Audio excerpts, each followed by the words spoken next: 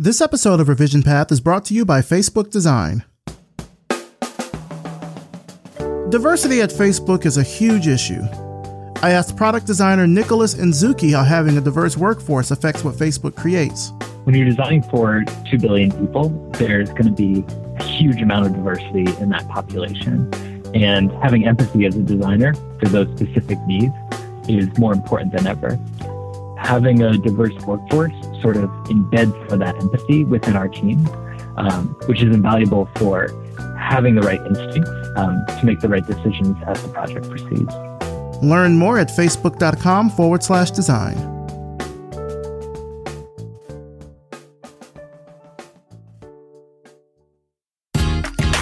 You're listening to the Revision Path Podcast, a weekly showcase of the world's Black graphic designers, web designers, and web developers.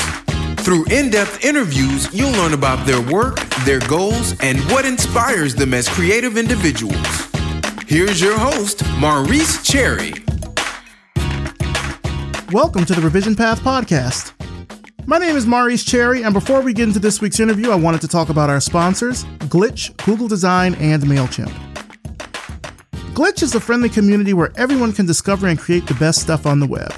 I'm talking cutting-edge VR experiences, smart bots, useful tools to solve problems at work, apps that help advance important causes. I mean, you name it. People have built over 1 million projects on Glitch for you to discover, and new ones are popping up every single day. Get started on making something awesome today at glitch.com. Google Design is a cooperative effort led by designers, writers, and developers at Google.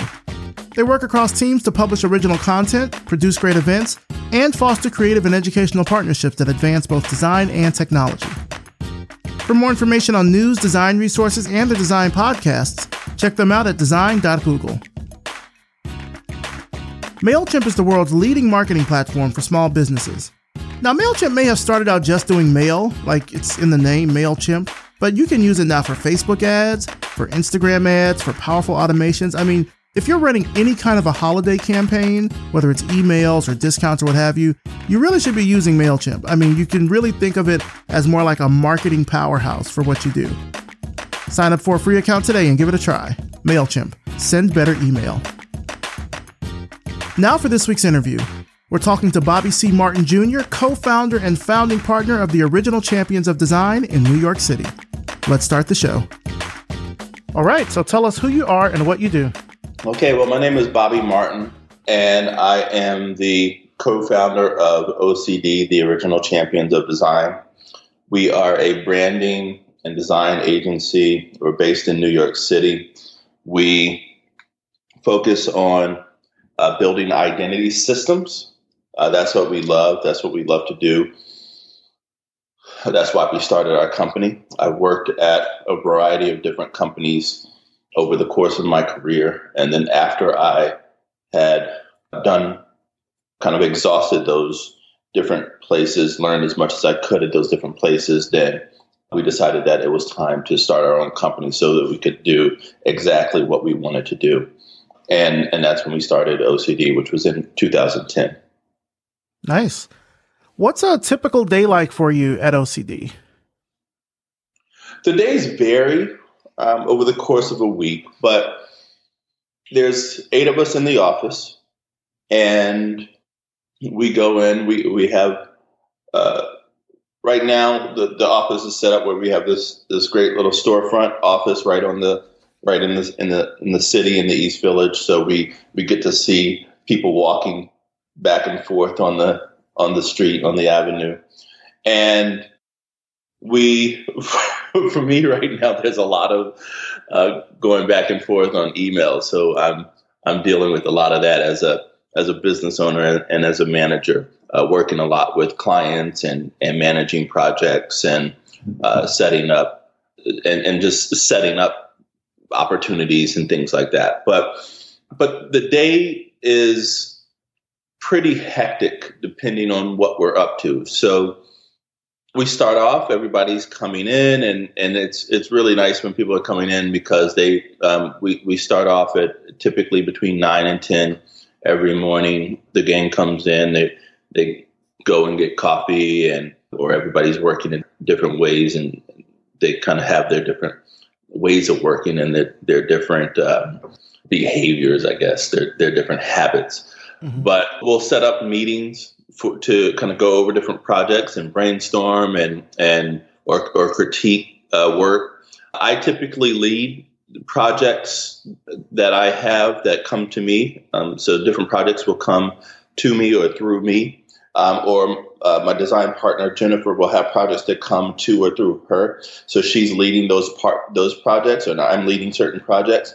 And then if I'm leading a project, then she will come in and kind of support and work as a sounding board or kind of a support on that project. And if she's leading a project, I work in a kind of supporting manner in that way. And then I have a handful of designers, one or two or three designers, depending on the scale of the project, working with me on those projects. And we have a brand strategist that's also working on those. And so we'll meet, depending on the projects, we'll meet to go through the status of those projects and brainstorm and kind of push the projects a little bit further. We are really committed to figuring out how we could deliver the best and most appropriate ideas and push those ideas to being as appropriate and excellent as they could possibly be for whatever the project is. The way that we work, I think the office is a really fun place to be, but it can also be fairly disciplined, where a lot of people, once we have those meetings, but then we just get back to it and we start working. So we kind of crank through stuff. Everybody's in front of their computers or at a table comping up stuff or just working. So we tend to have these meetings because we need to sit together and talk about what's going on to figure out the status of things. But after that, we kind of roll up our sleeves and just get going. Sometimes we'll take a break for lunch, go out and get lunch and come back, and then we just kind of keep cranking through it.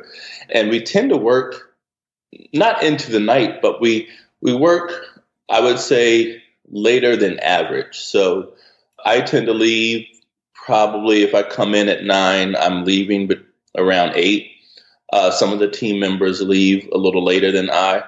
I try not to work over the weekends, and we don't encourage that for the team. But I was in yesterday to set up some stuff for a new employee, and when I came in, somebody was in there working. So it's just we don't tell people that they should be working on the weekend, or we don't encourage working on the weekend or working late into the night. But if that's something that designers want to do just because they want to push things further, it's totally up to them.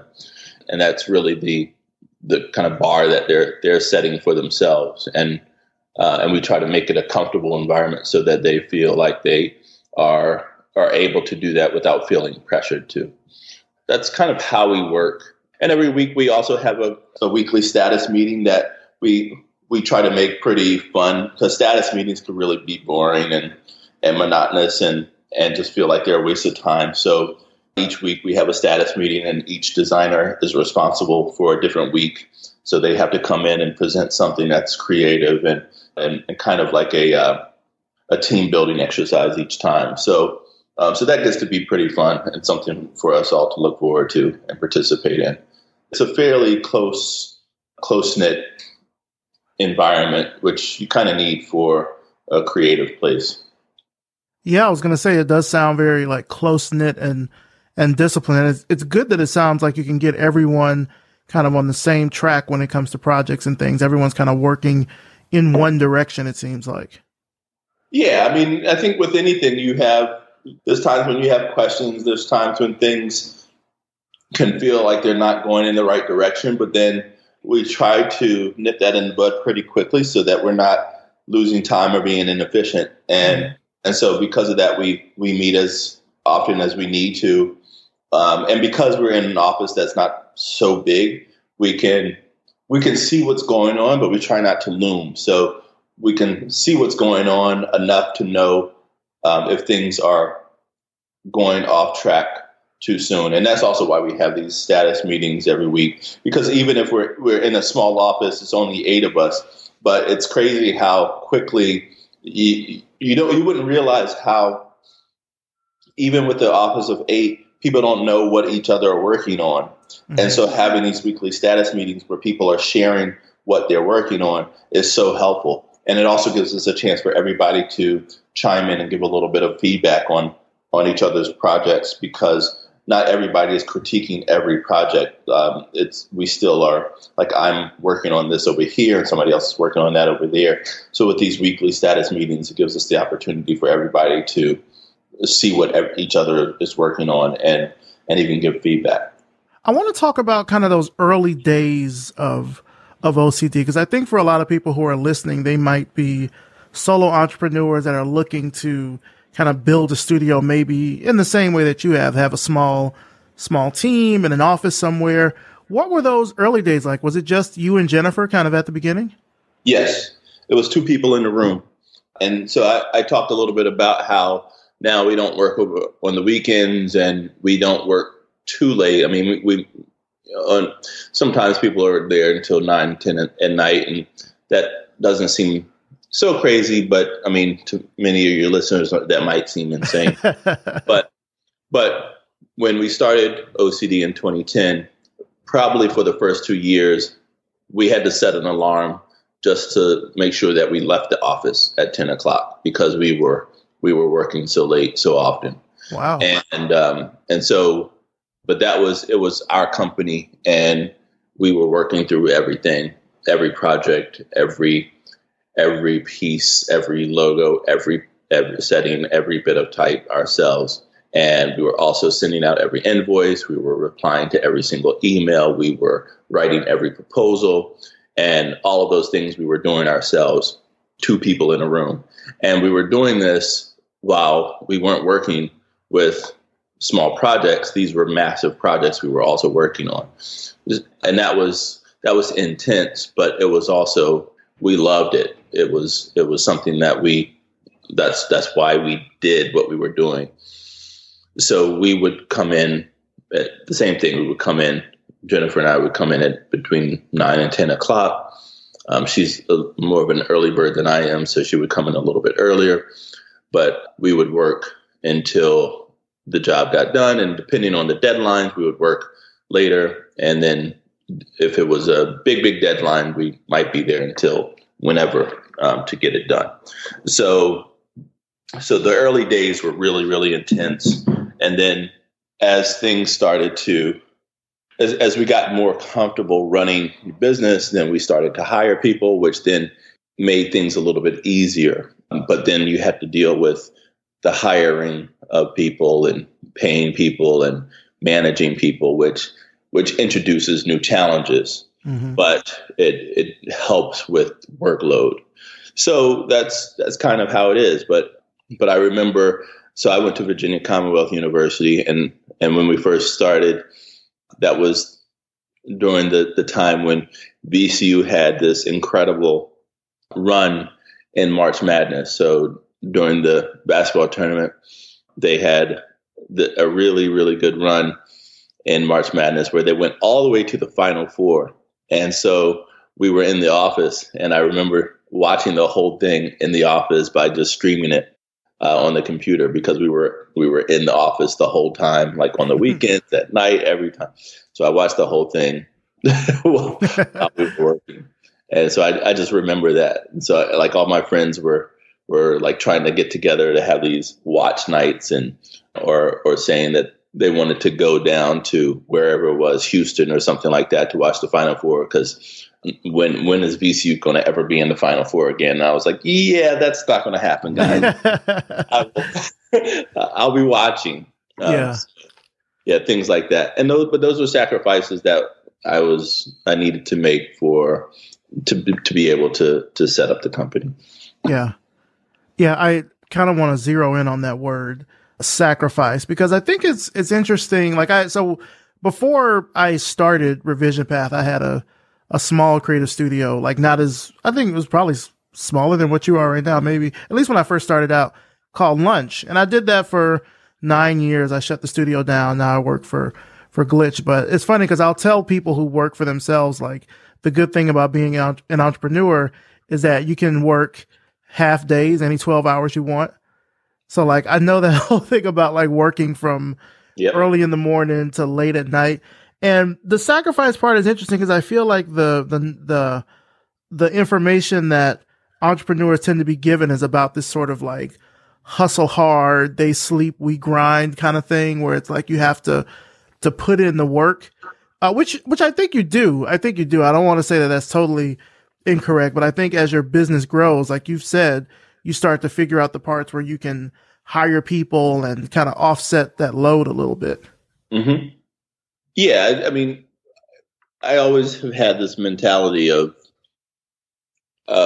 kind of leave it all in the field. And so I've kind of brought that into the business, and Jennifer has too. And it's just from kind of how we grew up and a little bit of that athletics and a sports mentality.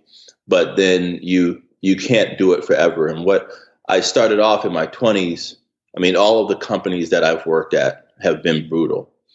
And so I don't know if it was kind of learning bad habits, but they've been really great companies doing some exciting work for really big and exciting clients and companies, brands, but they've all been brutal. And where, I mean, working till 3 and 4 in the morning was a norm,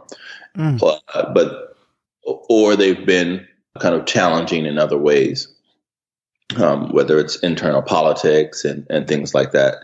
But it was my 20s, so I figured I could do that, and it was a way for me to learn and to grow and work with really good people, and that was always the thing that I had heard and from professors, from my professors growing up. They said, well, whatever you do, just go and work with really good people and learn from them. And so that's what I tried to do once I graduated from college. And I did that, but then it puts you in these situations where you're working in some pretty intense scenarios. Yeah. But then, but I did that through my 20s, and I thought it was all about doing things really quickly and growing and moving up really, really fast. And then you kind of bring that into the starting of the business. And what I've learned once starting the business is that it's not about moving up really quickly. I believe it's much more a marathon than a sprint, because I don't want to do things quickly as a business. I want the business to be around for a long time, and I want it to be successful for a very long time. And so what I need to do now is figure out what to do to be consistently excellent at what we do for a very long time, for 10, 20, 30 years. So now we've been around for 9 years. How do we continue what we're doing? And not just continue it. I want to be on an upward trajectory for another 9 years and 9 years after that. And so how do we do that? And so what I need to do is figure out how I kind of take my foot off with the pedal a little bit as far as growing and scaling, but how do we make sure that we are putting in the best practices to deliver the absolute best work, or to have the best customer service, or to bring in the best talent, or to create a culture that is reflective of the type of environment that we think is going to be most conducive to our values. And so all of those things are super important to us. And those are all things that we learn by working at places that in some ways maybe didn't reflect those things. And so that's what we want in our company. And we want that over a long period of time. And we're continuing, and we're always tweaking, and we're always learning from the people that we're bringing in, because as we get older, we're learning there's things that younger people are interested in or want or need. And so those are all the things that we're learning. Like, our company is now our project that we're continuing to design and tweak and evolve. And it's less about doing it with speed. It's doing it with craft and with care, and making sure that we are building the best company that we can be, that's going to be able to do the best work that we can possibly do. Yeah. Back when I had my studio, I would tell people that the design and the projects were the easy part. You know, like that's the part I know how to do. It's the other stuff with like like you said, building a culture and making sure that, you know, the work that you're doing is continually elevating your profile, that it's sustaining the studio or the business as it, you know, grows and grows. Like that's the difficult part. How did you, I guess I'm curious, like, how did you learn all that? Was it just kind of through trial and error, or what were the ways that you all have grown and changed OCD over the years? There's a lot of things that have changed it. We've always wanted to build a company that filled the gaps that we thought other companies didn't fill, that we worked. So in places where we worked, they might have had something special, but they didn't have that right thing for us. And so we've always felt like in building OCD, we wanted to make a company that was deliberately different than others that are out there. And we wanted to be really specific about the type of work that we do. We build brand identity systems for companies that have a lot of value, companies that, as we say it, companies that have a lot to lose, companies that have been around for a long time, that have a lot of important fan base and audience and customers. We also want to work with companies that we believe in, companies that have a strong belief system, and that belief system is reflected in their actual makeup of the company and the things that they're doing as a company. So those are things that are important to us. But then also in how we are treating and working as a company and how we're treating our employees. So those are things that are important to us. And so we've always thought about that. We've founded OCD with that in mind. Then the other things are things that we have continued to evolve as a company has to evolve.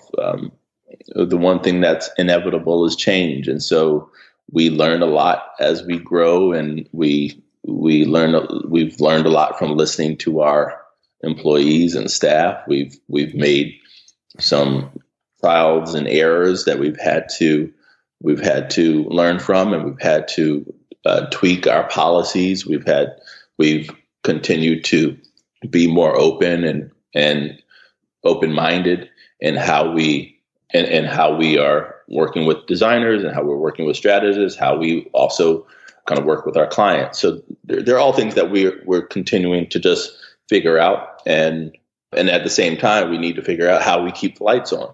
And so that's the other thing. So I agree that the design work is fun and it's challenging, and working with the clients is also fun and challenging. But all of these different pieces together is what makes it really exciting. But it can be stressful at times, and it's figuring out all of these different pieces, and those are the things that you don't learn in class. Those are the things that you don't learn in design school. You don't even really learn them in business school. And so, like when people are wanting to start a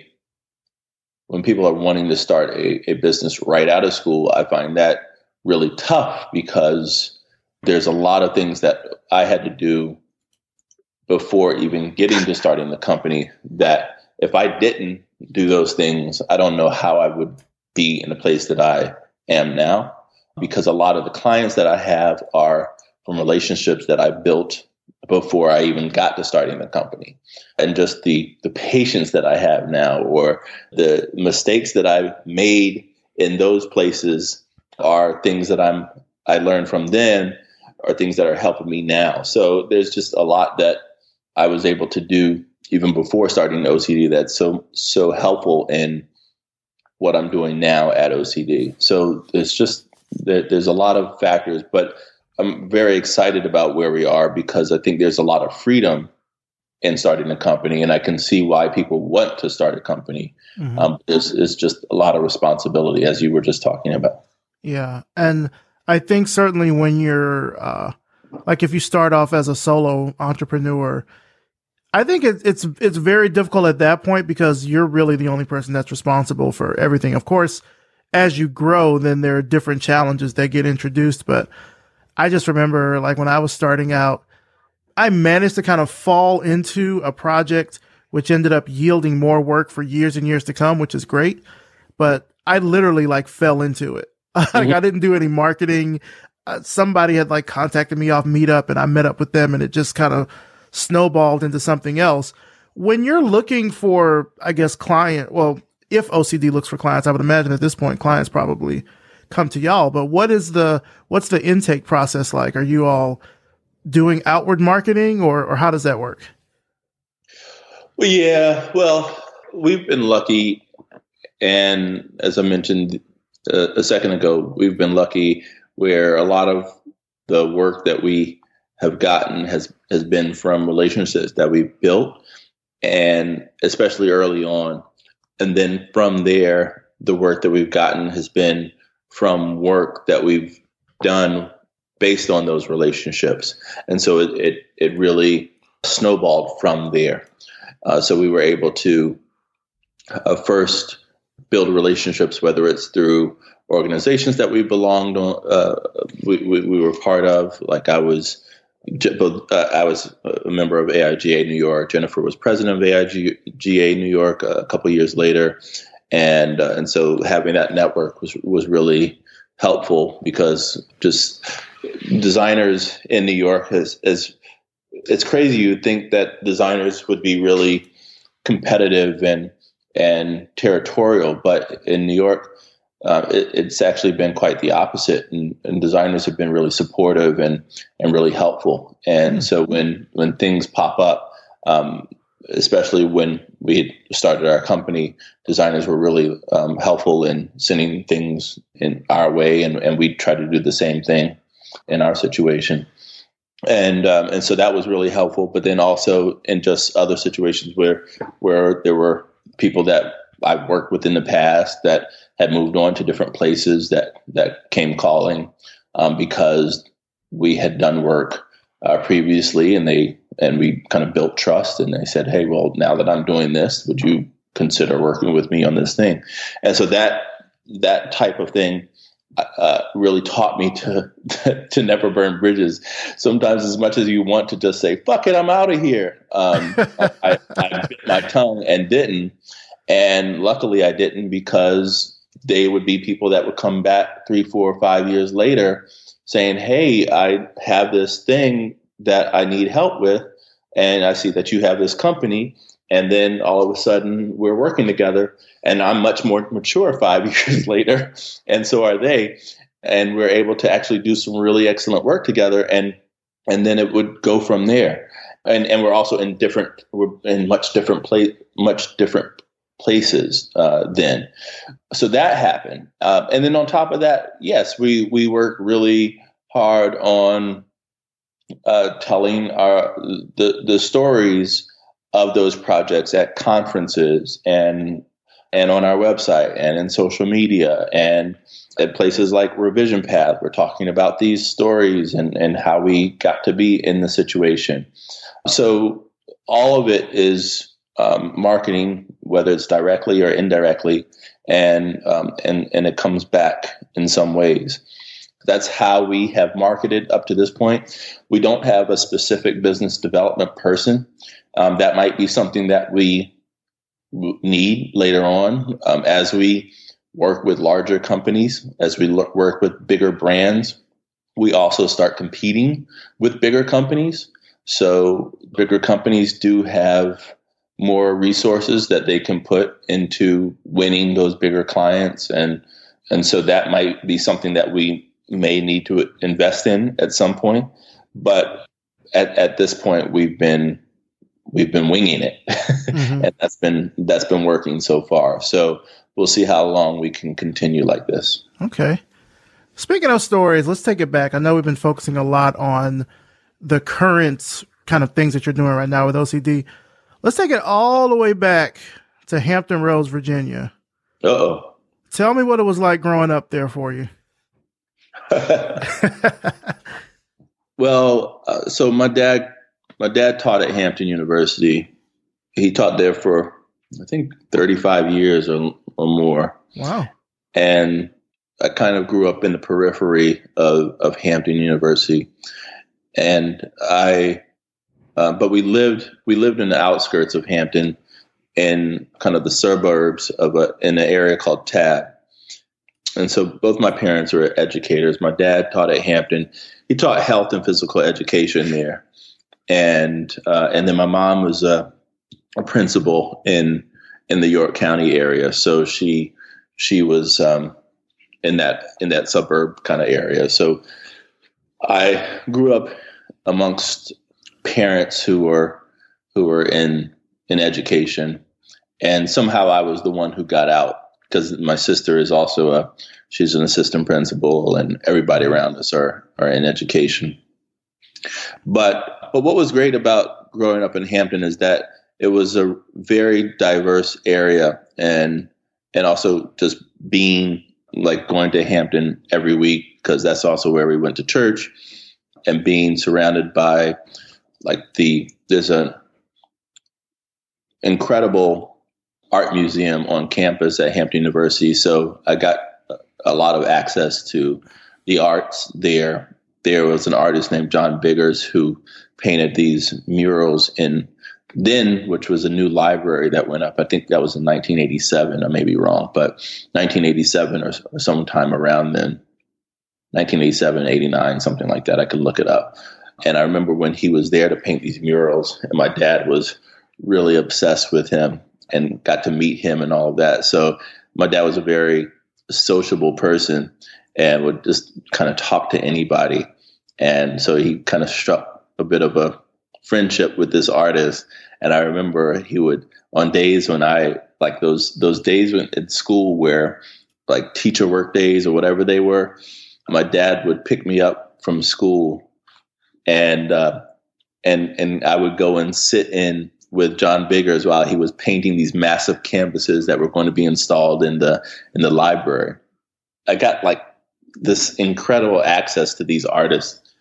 Now I'm trying to figure out the date of when these were, because I feel like it might have been later than that, because I feel like I was older. But I had this incredible access to this artist, and my dad was always taking me to these different events. So when like Spike Lee would come down to speak to students, maybe it was around when he had done school days or something, he had done a presentation, or he had spoken at one of the theaters.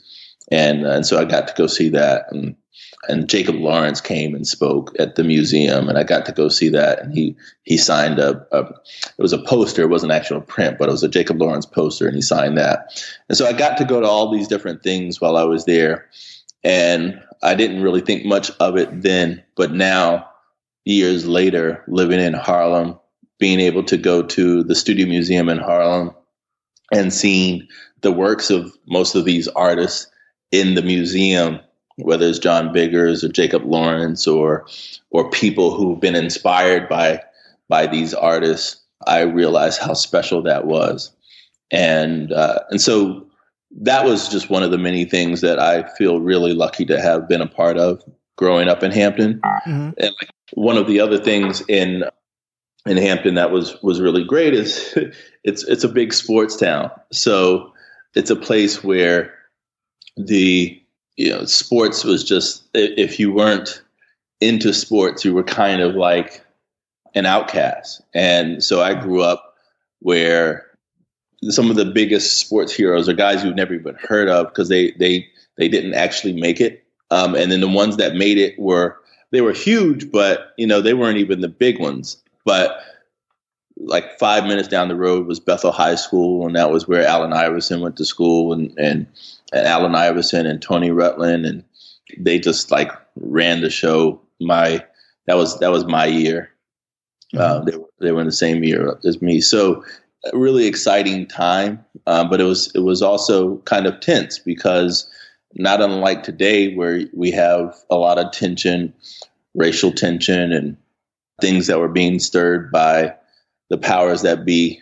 That was also happening at the same time when I was there in high school. I mean, that was during the LA riots and Rodney King. But then a couple years later, that's when Iverson got in trouble with the incident at the bowling alley, which I was literally there the night before. And so like all of that stuff were things that we were kind of right in the middle of. And so you're kind of seeing all of this and participating in it in some way or another just from being a youth. And so the art and the artistry and the design and the being a communicator are all things that became a vessel for me to be able to talk about these things and express these things. And so going to college, that was something that I learned that I was able to do. And so that was going to college, being able to talk about the things that were happening around me through the design, through art. It wasn't something that I really knew that I could do when I was in high school. It wasn't really until college and even in grad school that I realized that I could use design to actually talk about things, to speak about what was going on in the world. And now you see it much more often. I mean, especially with the protests and with marching and Black Lives Matter and being able to kind of get out there in the front lines. But back then it was something that you didn't see quite as often. And so I was definitely inspired by designers that were out there in the world that were a lot fewer than, or at least it's seemingly a lot fewer than, that were able to use their art to be able to say something about what was going on in society.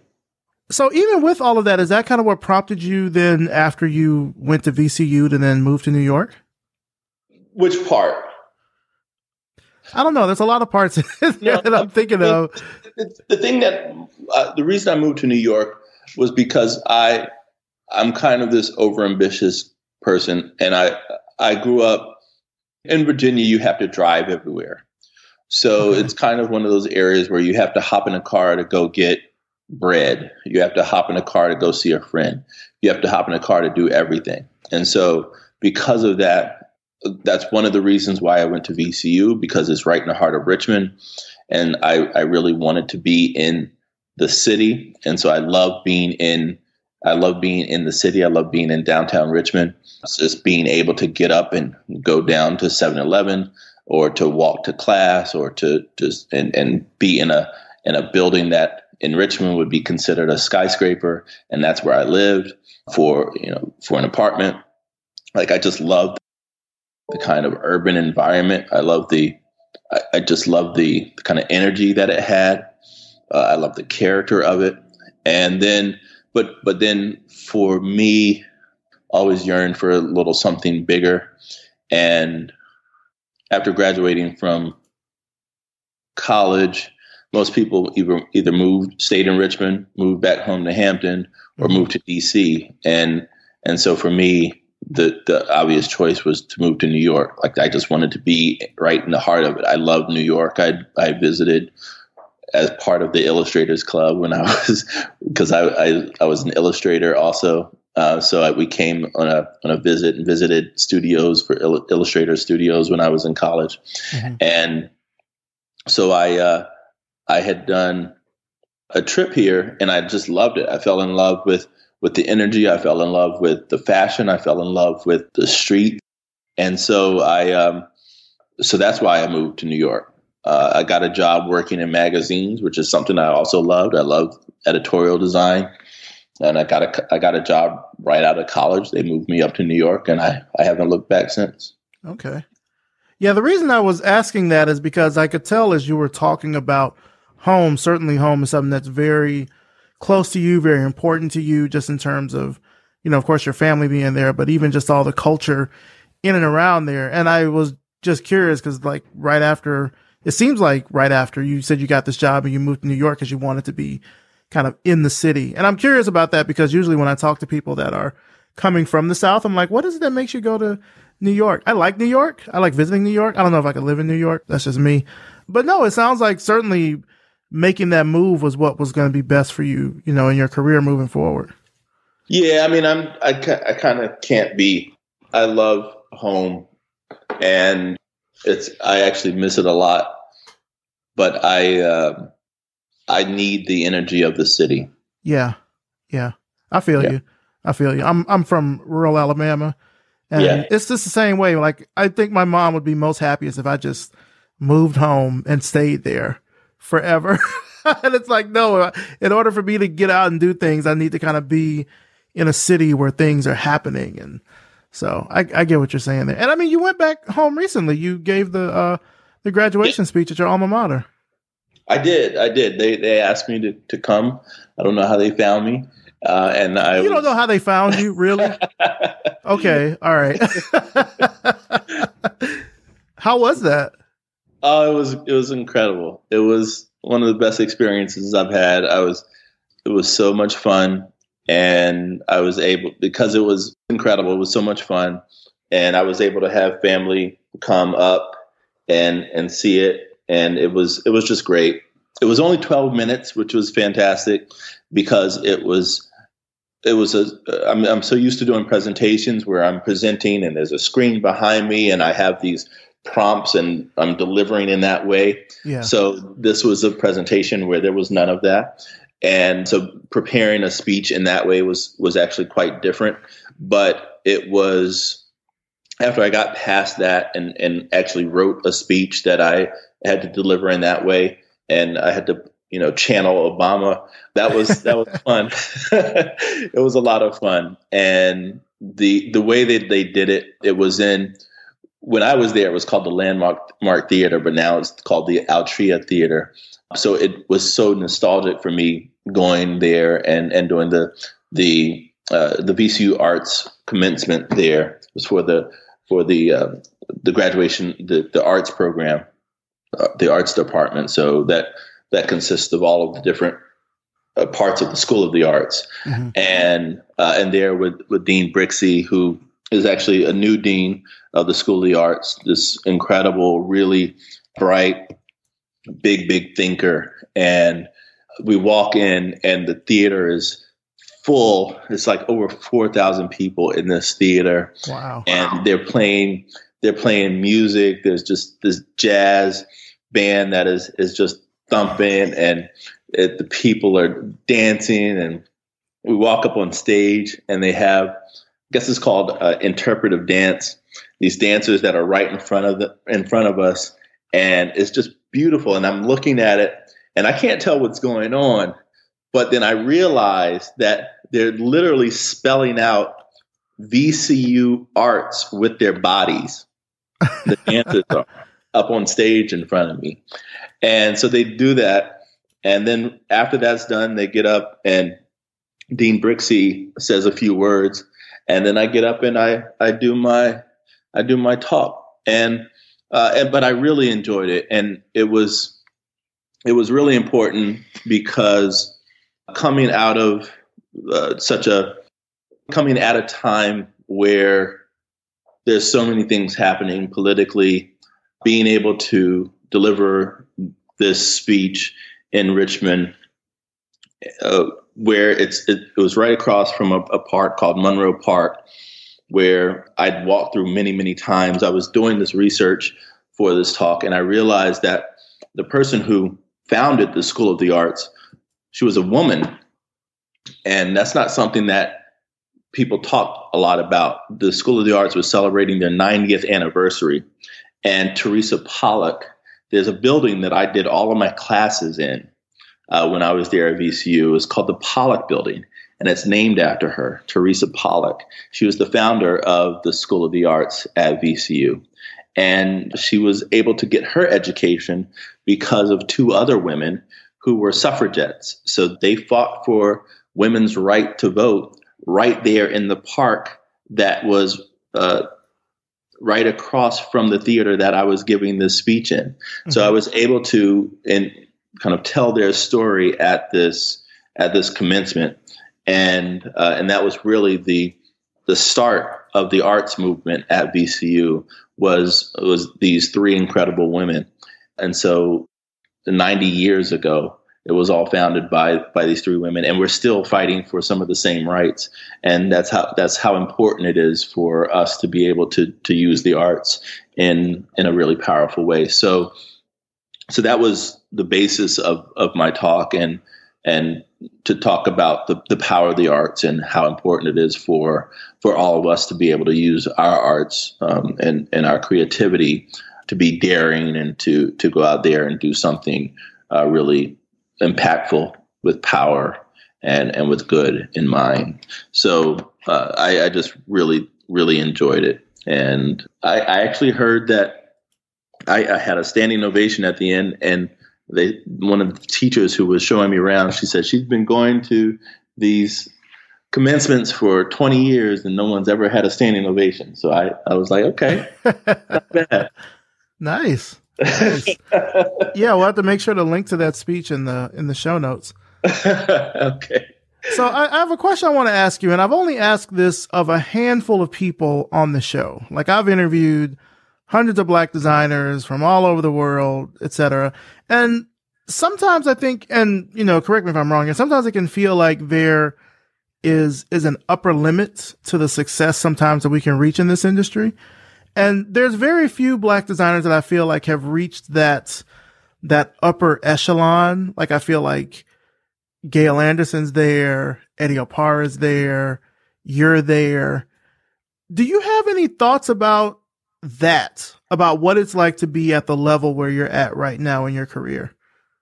Well, yeah, I appreciate being considered to be up there in that world. I think the work that Eddie and Gail have done has been incredible, and Gail has just won the National Design Award, which is unbelievable. And she was one of my teachers at SVA in the MFA design program. So I definitely look up to her and the work that she's done and continues to do. And it's really tough to do this work on a daily basis, but we just have to get out there and put ourselves out there and lead and do the best that we can do. And what I find really exciting is being at the table. And it's exciting, but it's also important, and it's terrifying, and it's frustrating. And I think it's all of those things because we fight so hard to get at the table. And then once we get at the table, we're the only ones at the table. And there's so many times when I've gotten to be at the table and I look around and I'm the only brother there. When I'm there, I just do my thing, and I do the best work that I possibly can for the situation that I'm in. And the best part of that is they're looking to me for advice. They're coming to me for the work that I'm doing, and I have to deliver. And so I'm crossing my T's and dotting my I's, and I'm doing what I do. And I'm really excited about that because I'm able to be at a point where I am really comfortable doing what I'm doing and having people actually come to me for that. And it comes to life. And that's something that, in a weird way, I guess it's a shame that I have to say that. Like, I never actually thought that would be a thing. I never thought that that's something that people would do, like come to me for something like that. But it's true. And when you're in that situation, you look around and you're like, wow, this is actually happening. But I'm also doing that because I want that to be able to happen for so many other people. And I know that, I have to do the best I can because I want to make it easier for other people to be able to do that. And I have to make sure that I am professional. I have to make sure that I'm showing up on time. If not on time, I'm showing up earlier than they asked me to. Mm-hmm. I have to make sure that when they ask me to do the work, I'm doing a little bit more than they asked me to do. I'm over delivering. I'm pushing them to do something. I'm pushing them and I'm pushing them and I'm pushing them to do the absolute best work that they can possibly do, because when it actually comes to life, I want it to be incredible, because I think it's really important for the work that we do to be at its best, because I think it affects more than just me. Yeah. And I have a feeling that those aren't just things that I feel. I think those may be similar points of views that others in my situation have probably had to in order to do the type of work at the level that they have been doing it at. So a certain way of kind of gritting and grinding that we've had to do to just be able to get to this point. And the reality is just, it's hard, man. It's real. Like it's not easy. It's like, it's getting up in the morning and it's not going home until the work is done. It's managing a team. It's dealing with a lot of personalities. It's dealing with a lot of deadlines and clients that have also different personalities and different deadlines and different budgets and different needs. And it's real, and it's not for the faint of heart. But I wouldn't want to be doing any other thing.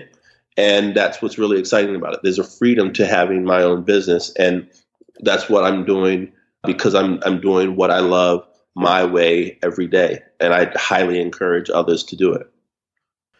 Now, earlier you mentioned your parents both being educators. You mentioned your sister being an educator. But you're an educator too. You teach, or you taught, or I guess, are you still teaching at SVA? Yeah, so I teach in the graduate program at SVA. Okay. From your perspective as a design educator, what do you feel is missing from design curriculum that you'd like to see added? I thought a lot about that, and there's a few things that I find that are missing, but one that really stands out is design history. So there's a few places that teach design history, and you can see it come through in the design work, and that's something that I had when I went to college, and I find that it was really, really helpful. Especially now, I rely on it a lot in my practice. So understanding who's come before me and how that can help me move forward in the work that I'm doing. So knowing designers and the challenges that they've had, knowing the work that they've done, knowing I focus on brand identity development. So knowing corporate identity, knowing the heroes and the legends in corporate identity and the work that they've done and who they've done it for before is something that I find really important. But I don't think it's taught enough, especially at a lot of the programs that have been popping up across the country.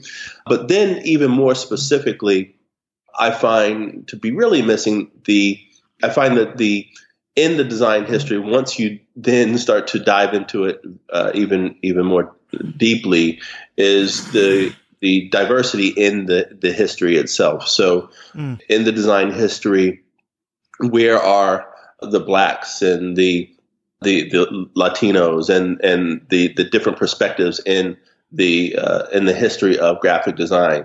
And that's what I find missing. And even with my colleagues, I was recently in a meeting where we were talking about how we could have different diverse representations in a design museum here in the city. And that was coming up as how we are missing a certain level of representation from just different parts, different decades, from the 80s and the 70s and the 60s and the 50s. And then some of the same culprits keep coming up, and which is really good. So you think about Emory Douglas from the Black Panthers, or you think about some others. You think about Jet and Ebony and the Johnson Publications, which is fantastic. But then, do you know the designers behind them? No, and that's something that I'm curious about as my career continues to grow and as I continue to do research for different projects. That's something that I'm really, really curious about, especially as I'm working with the Studio Museum in Harlem, or I'm working with the Schomburg Center for Research in Black Culture. I find that there's a big gap in understanding who made materials, even for these institutions.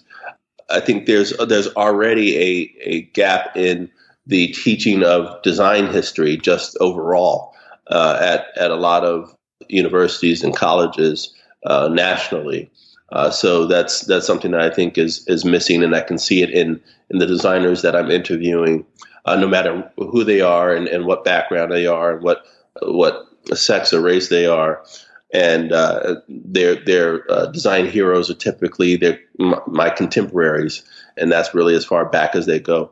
But then when you start to get into a more diverse backgrounds, it gets even thinner, and that's really the fault of ours. So I think the work that you're doing, Maurice, is super, super important because it's starting to lay the groundwork for having a much richer canon of people to be able to call from for knowing the work that's out there and being able to see all of the creativity that's out there in the world and being able to celebrate that. So I think that's super important, and we need a lot more of that. So I'm really excited about the work that you're doing, and I think that there needs to be a lot more of that celebrated in the academic world. Well, thank you. I appreciate hearing that. Where do you see yourself in the next 5 years? Like, what sort of work do you want to be doing? Well, it's a good question. We've continued to focus on identity systems, and that's definitely where we're going to continue our focus. But in the next 5 years, we may broaden how we're approaching identity development. And what that means is we are continuing to do identity systems, but as we develop identity systems, companies have the identity system needs to take life in different ways within that company. So we have been continuing to develop identity systems that need to perform better across digital applications, or identity systems that need to be even more grounded in the strategy and the business strategy of the company.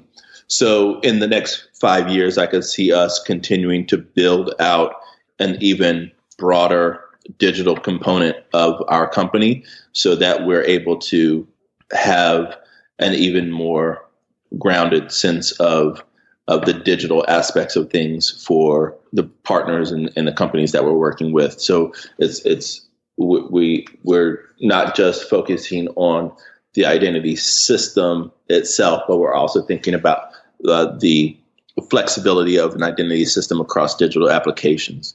And then also we want to broaden or deepen our strategic framework within those companies. So we want to be able to have a richer sense of brand strategy for companies. So that's something that we want to do. And then I think overall we will probably grow a good amount to be able to do that.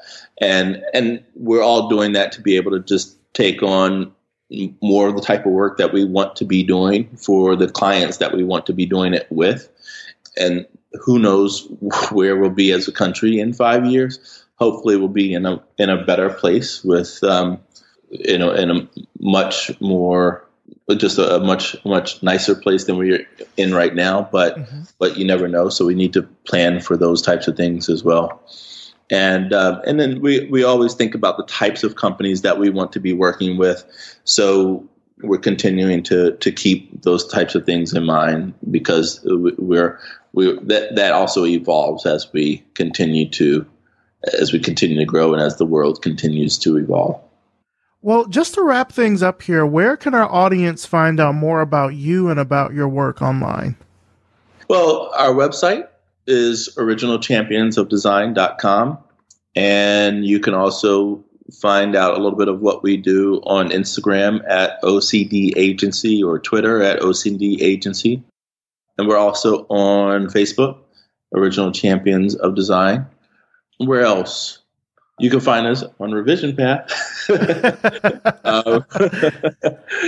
And then otherwise, I'm on the board of the Type Directors Club. So TDC.org, I'm on the board of the Type Directors Club.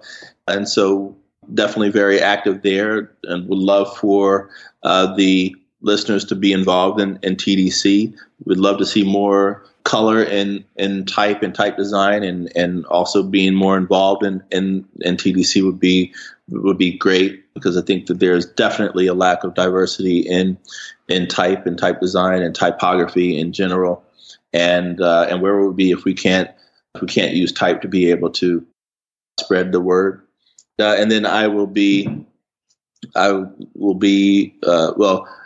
we want this podcast, we want this Revision Path to live on and on and on. But I will be participating in the AIGA National Conference this coming April 2019. So I will be there if anybody wants to drop in. It's in Pasadena, California, so it doesn't get much sunnier than that.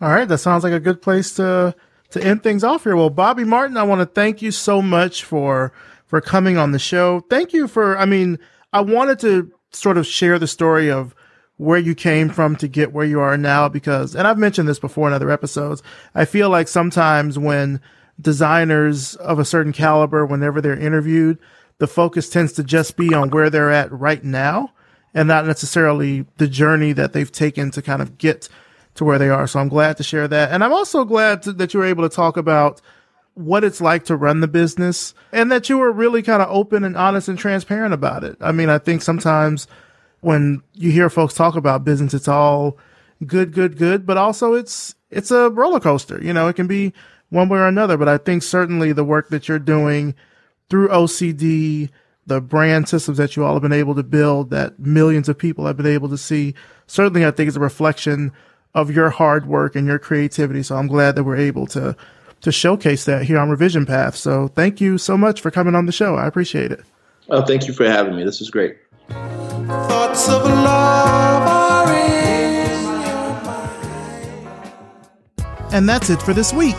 Big thanks to Bobby Martin and thanks to you for listening. You can find out more about Bobby and his work through the links in the show notes at revisionpath.com. Also, thanks as always to our sponsors, Facebook Design, Glitch, Google Design, and MailChimp. Did you know that people spend over 3 billion minutes daily on Facebook? With an audience of over 2 billion users, that's pretty impressive. People use Facebook to share and connect with the people they care about, and their experience is the core of the Facebook Design team. Sound interesting? Then learn more about Facebook Design and what they do at facebook.com/design. Glitch is the friendly community where everyone can discover and create the best stuff on the web. If you're new to Glitch, then just pop on over to the homepage and explore some of the featured projects or categories to try it out. It's like a familiar app store, but almost everything is created by regular people like you. I'm talking people from students just learning how to code to some of the best programmers at the biggest tech companies. They're all using Glitch. So visit glitch.com and create something awesome today. Google Design is a cooperative effort led by designers, writers, and developers at Google. They work across teams to publish original content, produce great events, and foster creative and educational partnerships that advance both design and technology. For more information on news, design resources, and their design podcasts, check them out at design.google. MailChimp is the world's largest marketing automation platform. They support millions of customers from small e-commerce shops to big online retailers, and they support the creative community as well, including us. MailChimp really gives you the marketing tools to be yourself on a bigger stage. Visit MailChimp.com and sign up for a free account today. MailChimp. Send better email. Revision Path is brought to you by Lunch, a multidisciplinary creative studio in Atlanta, Georgia. This episode was edited by RJ Basilio and produced by me, Maurice Cherry. Our intro voiceover is by Music Man Dre with intro and outro music by Yellow Speaker. If you liked this episode, then please leave us a rating and a review on Apple Podcasts. I know it's the holiday season, and let me tell you, one of the best ways that you can show your support for Revision Path is to leave us a rating and a review. It only takes a minute or two. It helps more people learn about the show, not just here in the US, but internationally. It helps the show by bumping us up in the rankings for design podcasts, and I'll even read your review right here on the show. Thanks so much for listening, and we'll see you next time.